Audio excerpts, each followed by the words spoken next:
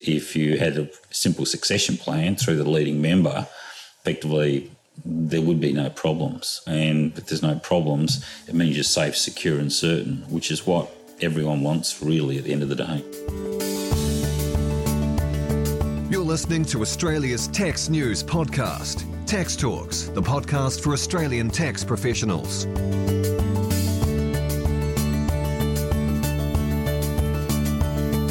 Welcome to episode 211 of Tax Talks. This is Heide Robson, and thank you to Class for sponsoring this episode.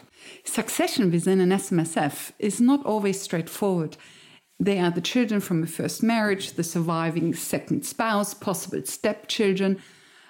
A lot of baggage seems to come out of the trunk when the person holding it all together dies. And so one way to avoid conflict is to put it all into the hands of one member, to make one member the leading member. Grant Abbott of Lightyear Docs and I Love SMSF invented this concept of the leading member. Here's Grant with more.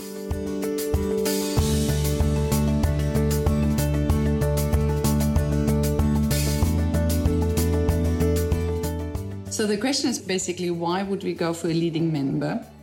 And how do we do it? Well, leading member is probably akin to the royal family where if you have a look at the Queen's obviously the titular head of the royal family, and then there's a line of succession that passes down. And that's provided security, I suppose, in the royal family for hundreds and hundreds of years.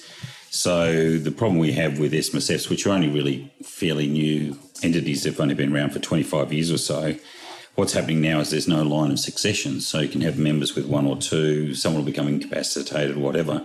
So there's none of that consistent line of succession. And so that if one of the major controlling people passes away, there's no mechanism for it. So what I've developed is that leading member idea, whereby the leading member actually is set up and is the person who controls the fund.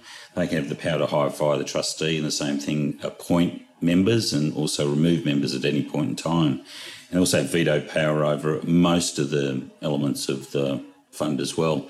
And then when something happens to them, whether they're incapacitated mentally or they die, it passes on to the next line of succession. So you want to have about, if you're building one, you'd have like about 3 or 4 different lines of succession in there.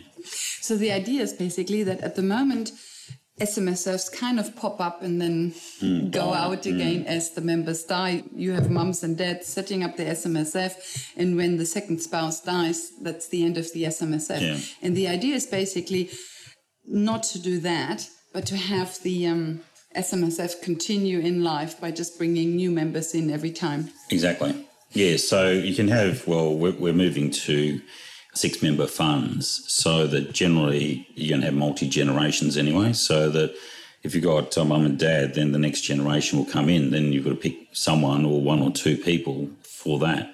And that would happen the same way as if you've got an estate that you'd have your executor, but if they're not around, then someone else has to act as executor, or if you've got an enduring power of attorney, the same sort of thing. So most legal elements have succession built into them, but not properly.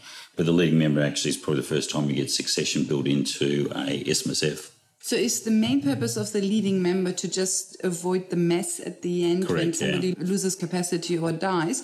Or is it also to keep funds within the fund and to basically do the transfer to the next generation within the fund? Yeah, you can do a bit of both. Okay. Yeah, so it depends. Generally, if someone dies, the benefits have to be paid out. But, for example, you might be able to create an income stream that goes from dad to mum or mum to dad and then goes to the grandchildren, for example. And that will then enable you to keep the assets inside the fund. But you rarely use that. That's mainly if you've got farms and stuff like that. The only way to avoid cashing out is a reversionary pension, correct? Yeah. Okay. Oh, you can on death. On death, you can revert to the spouse. A spouse can't necessarily take it back to the accumulation stage. They may have their own. So the reversionary pension is the ideal element for that. And a reversionary pension only works from one spouse to the other. You can't do a reversionary pension to your child or grandchild. Yeah, you can do it to anyone who's financially dependent. But if they're a child of yours, then they have to be under age 25 and financially dependent. Once you're over age 25, you can't pay income stream to that child, so you have to pay a lump sum. But if you were paying it to a grandchild who's not a child, then they can continue on for ad infinitum if you want.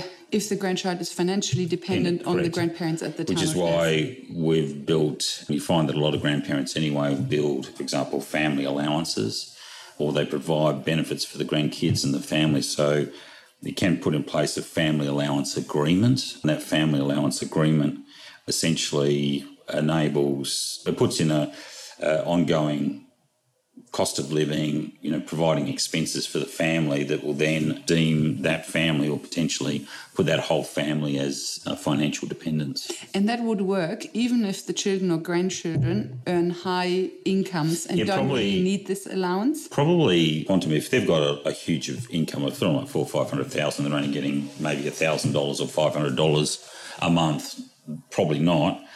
But if the rest of the family is being provided with an allowance directly, then that'll be okay. So you might end up with the grandchildren and the spouse being financially dependent on the grandparents, but not necessarily the main contributor.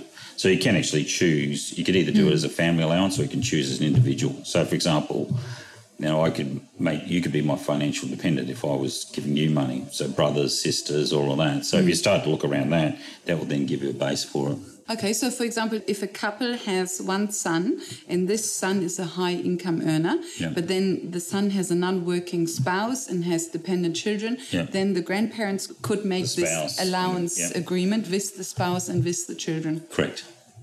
And then the grandchildren and the spouse would be dependent and hence could receive a reversionary pension from the grandparents. And so the funds wouldn't have to leave the fund. They wouldn't need to be cashed out, but could just move over to their and if the original accounts. pension was tax-free, then it means whoever receives it will always have it tax-free.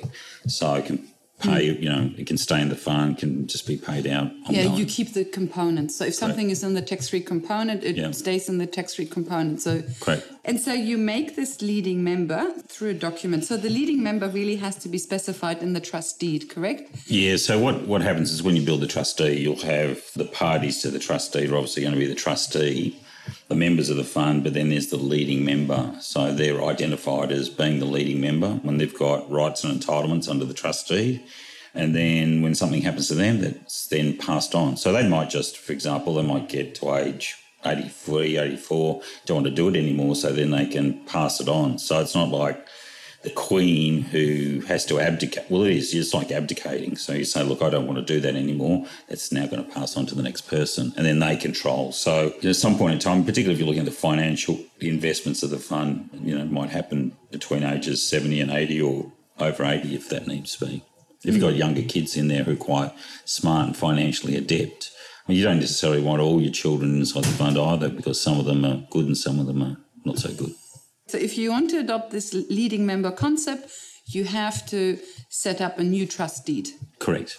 Okay. Or if you've got an existing deed, you just have to upgrade it. So you can change the rules of the fund, which really people should be upgrading the deed every 2 or 3 years anyway, because new ideas, new strategies, new laws come through. So you can simply change that and then put in a brand new set of laws.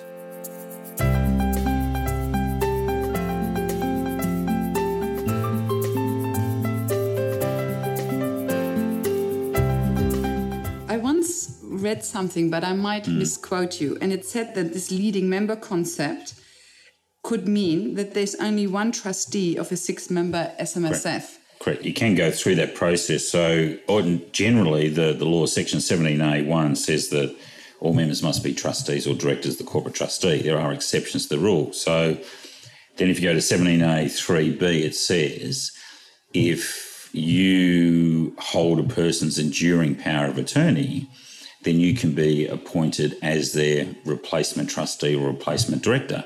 So with a leading member, if the leading member holds everyone's enduring power of attorney, then they could be the only nominated trustee or the director of the corporate trustee. I see. Okay. So that means to put this in place, you would need an updated or new trust deed that discusses this whole leading member concept. And then you would also need power of attorneys from each member / trustee, who then puts the leading member into the driver's seat. Yeah, so, and look, it should that enduring power of attorney, the one that we've created on Lightyear Docs, has two purposes. One is the general one that you'll find that any lawyer will draft up for you, which is to look after my finances and also my health. And then the second one is, which you generally won't see anywhere else, it actually says, well, I want this person to act as my replacement trustee or replacement director. In fact, you can just do an EPOA, enduring power of attorney, just for superannuation. So because in some instances you might want one person to look after your health and lifestyle and all that, whereas they're probably not the best person to go in and run the fund. So although we talk about a leading member, I would say that probably around about maybe 60% of the funds that I see where you've got couples who are over age 65, generally one of them is probably not predisposed to actually being a trustee or understanding all their responsibilities and liabilities, and particularly as the commissioner comes down and starts to target trustees directly and starts to pressure them on fines with investment strategies, it's probably not a bad idea that even if it was just a two-member fund and you've got mum who doesn't really want to take much interest in all of that, still it's going to be a member of the fund, that the dad has probably already got their enduring power of attorney, would just act as the sole director or the sole corporate trustee or sole trustee of the fund. Have you seen this taken up already in... Yeah, so it's been around for, I've been talking about it for a while, but I suppose now it's only just starting to be taken up because people are now saying, I've got these clients and this one doesn't, I've got this widow, those sons coming in, so that it's perfect for the leading member, or this one trustee, she or he is depressed or anxious, so it's probably not a good idea to make them a trustee. So the other person can then take that responsibility. And it probably becomes more relevant as we move to 6-member funds, meaning when we have different generations, then the older generation can make sure they keep control until they're ready to hand it over. Exactly. Yeah, no, it's perfect. So... And again, it's not like the Queen where you die and then hands over. There should be a natural succession as it goes through, so that the next level coming in are probably going to be 50 or, between 45 and 50 or 60 will take control. And it may even be earlier than that because, the parents might have problems remembering things or doing the finances and stuff like that. And that could happen, when they're 65 or 70. So, and unfortunately you see these funds that just sort of wither off and die when they're beautiful, beautiful machines that should just last ad infinitum into perpetuity.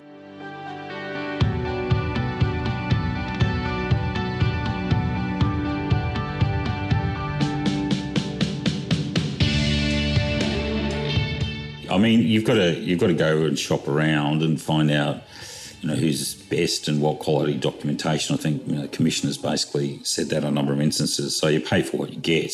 Yeah. But, I've been at that forefront of developing. I mean, none of this has got really a huge amount of tax strategies. It's just common sense what happens in a family. Families continue on. People die, people come in, there's new births and all that. And now we're looking at a family aggregation of superannuation wealth. But when you look at cost, you have at least... At the moment, it's $495 to set up a corporate trustee, but that might change. But let's say around $500 to set up the corporate trustee. Then you have the deed. The actual cost for the trustee varies. Correct. But there's still definitely a cost involved, and it seems a pity to have, as you say, these beautiful setup machines. If they don't work to just die. I mean, our motto is always to try and automate everything. And, for example, with our roadshow at the moment, we go through a process of building succession planning into family trust companies, wills, EPOAs, and also SMSF. So it's well and truly outside that SMSF sphere. So you can actually automate it across like 13 different documents, which is quite a heavy process. But for the accountant or planner, they can do that in the space of maybe 30 or 40 minutes, which is, it's an amazing thing. So there's a lot of possibilities there. It's the same thing as a lot of accountants and planners know how to set up the fund, but that's all they do. So they know the process to do that, which is we go to ASIC, get a corporate trustee, then we set up the SMSF, then we have to do investment strategy. So on our site, that's all automated for you. Then you've got to go and get an ABN and TFN. Unfortunately, that takes a bit of time because doesn't it? Well, it's because the tax office now is trying to weed out people. Before it was really quick, and sometimes instances it's quick, but usually they like to call people and just making sure you're not ripping off the system. Because there's a danger there that people take money from a retail or industry fund, put it into an SMSF, and then they just take it out themselves. So early release. So they spend a lot of time there, but then you set up a bank account and then effectively you're pretty well good to go. Yeah, so the main sticking point is with that ABN TFN, but that's a good time for an accountant. And once they set it up, in that period of those 3 weeks is to go down and start to build the estate planning or the incapacity planning, and start to look outside that. If we're looking at the succession issue, maybe look at it, what are their wills and testamentary trusts doing? What's happening with their family trust? Have they got a line or succession plan in place for appointors of that trust?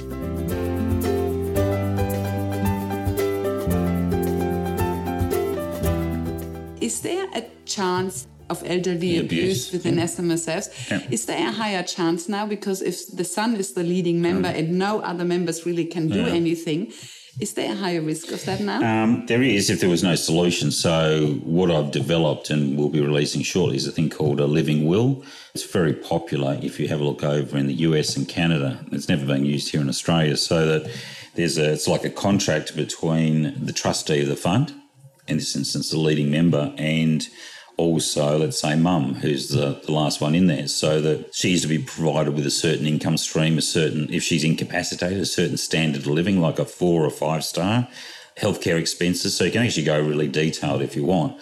And then that becomes because the contract becomes part of the governing rules of the fund. And as part of the governing rules of the fund, it now means it becomes part of the law. And if the leading member doesn't abide by it, effectively, the worst case scenario is there's punishable as an offence and punishable by imprisonment for up to 5 years. So as long as you've got that document in, absolutely. But you're quite right, everyone would freak out, or they freak out because no one's got a solution for it. But the solution has been used elsewhere in the world. So if it's working over there for hundreds of years, why wouldn't we use that in Australia? Same, the leading member comes from the royal family, which has been around for like 400 to 500 or even more years, and it works for them. So why wouldn't we apply that at our level in Australia? So rather than having all these problems face up and then people freak out, just say, look, there is a solution for that, but we need to be innovative and look further afield to say, well, how have they solved it? In fact, there's if you have a look over in the US, the big talk is to have a living will is better than having an estate or a will, because that way, if you've got a living will, you can actually gift away all your assets before you die, and then it's not going to be challenged at a will. So that's a better way of doing things, in my view, than probably the way we've been doing it in the past.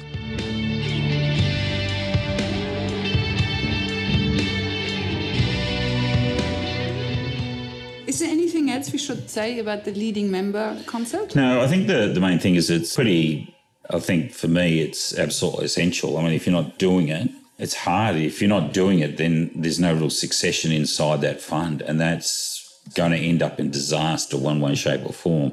And when it ends up, not for everyone, but if it ends up in disaster, you end up with the lawyers in there, and that's going to cost between $100,000 to $200,000 in legal fees to try and sort out. And I see that day in and day out in my business, because we always see people who've they've got an accountant, then this has happened, and then the lawyers get involved, and more often than not, the lawyers have got no idea what they're doing, but they can bluff their way through and just keep on charging fees over that process. Whereas if you had a simple succession plan through the leading member, effectively, there would be no problems. And if there's no problems, it means you're safe, secure and certain, which is what everyone wants really at the end of the day.